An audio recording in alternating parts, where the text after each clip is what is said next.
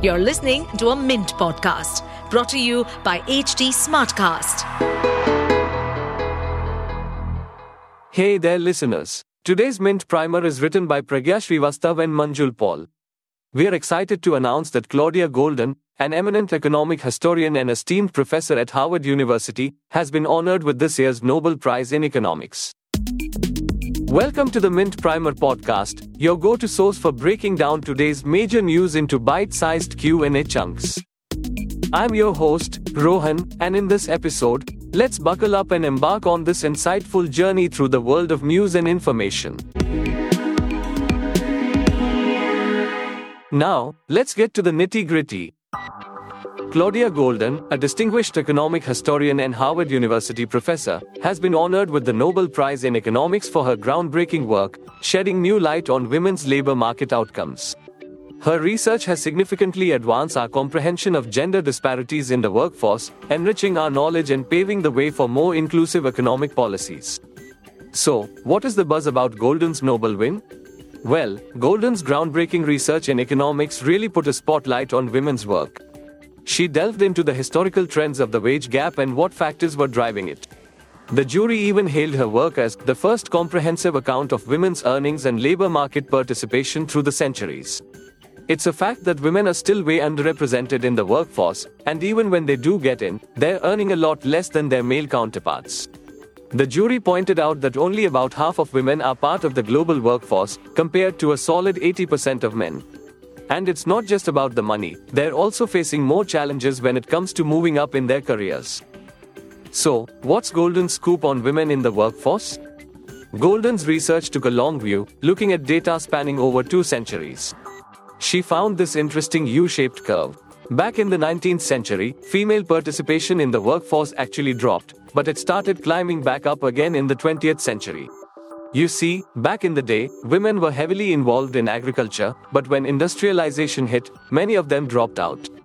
It was only with the rise of the service sector and the advent of contraceptive pills that we saw more women jumping back into the job market. However, despite these strides, the pay gap between men and women in the same occupation actually increased after having a child. So, how many women have nabbed a Nobel? Out of the 1,000 laureates to date, only 65 have been women. They've really shone in the Nobel Peace Prize category, scooping up 19 of those, closely followed by literature with 17. Economics, unfortunately, has lagged behind, with just 3 women clinching the prize. What's really cool is that Goldin is the first woman to snag it all on her own.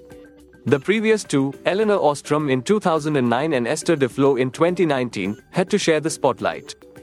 What's the deal with women in the Indian labor force? In India, we've seen a decline in female labor force participation over the last couple of decades. Jobs have shifted from agriculture to construction, manufacturing, and services. The State of Working India report from Azim Premji University paints a similar picture for urban married working women. Their chances of working outside the home go down as their husband's pay goes up, but it starts to climb again once their husbands are pulling in more than 40,000 rupees a month. The gender pay gap is still glaring, with women only earning about 76% of what men do. So, how can we bridge the pay gap? Goldin's research points to a couple of key things. First off, investing in higher education and delaying marriage can really boost women's presence in the workforce. She also argues that companies need to change their tune. If they stop disproportionately rewarding individuals who put in long hours and work specific shifts, we could see some real progress. Goldin's saying that this shift needs to happen across the board, from the corporate world to the financial and legal sectors. It's high time for some change. And that's a wrap for today on the insightful exploration of Goldin's Nobel-winning research and its implications for women in the workforce. Stay tuned for more enlightening discussions. Thank you for joining us. Do share your feedback on podcasts at hindustantimes.com. Well, folks, we hope you've enjoyed this eye-opening episode. Do you have questions or ideas for future topics? Drop them our way. Find us on Facebook, Twitter, Instagram, and LinkedIn for all the latest updates. And hey, if you crave more info, hop over to our website at www.htsmartcast.com. To stay updated on this podcast, follow us at HT Smartcast on all the major social media platforms. To listen to more such podcasts, log on to www.htsmartcast.com.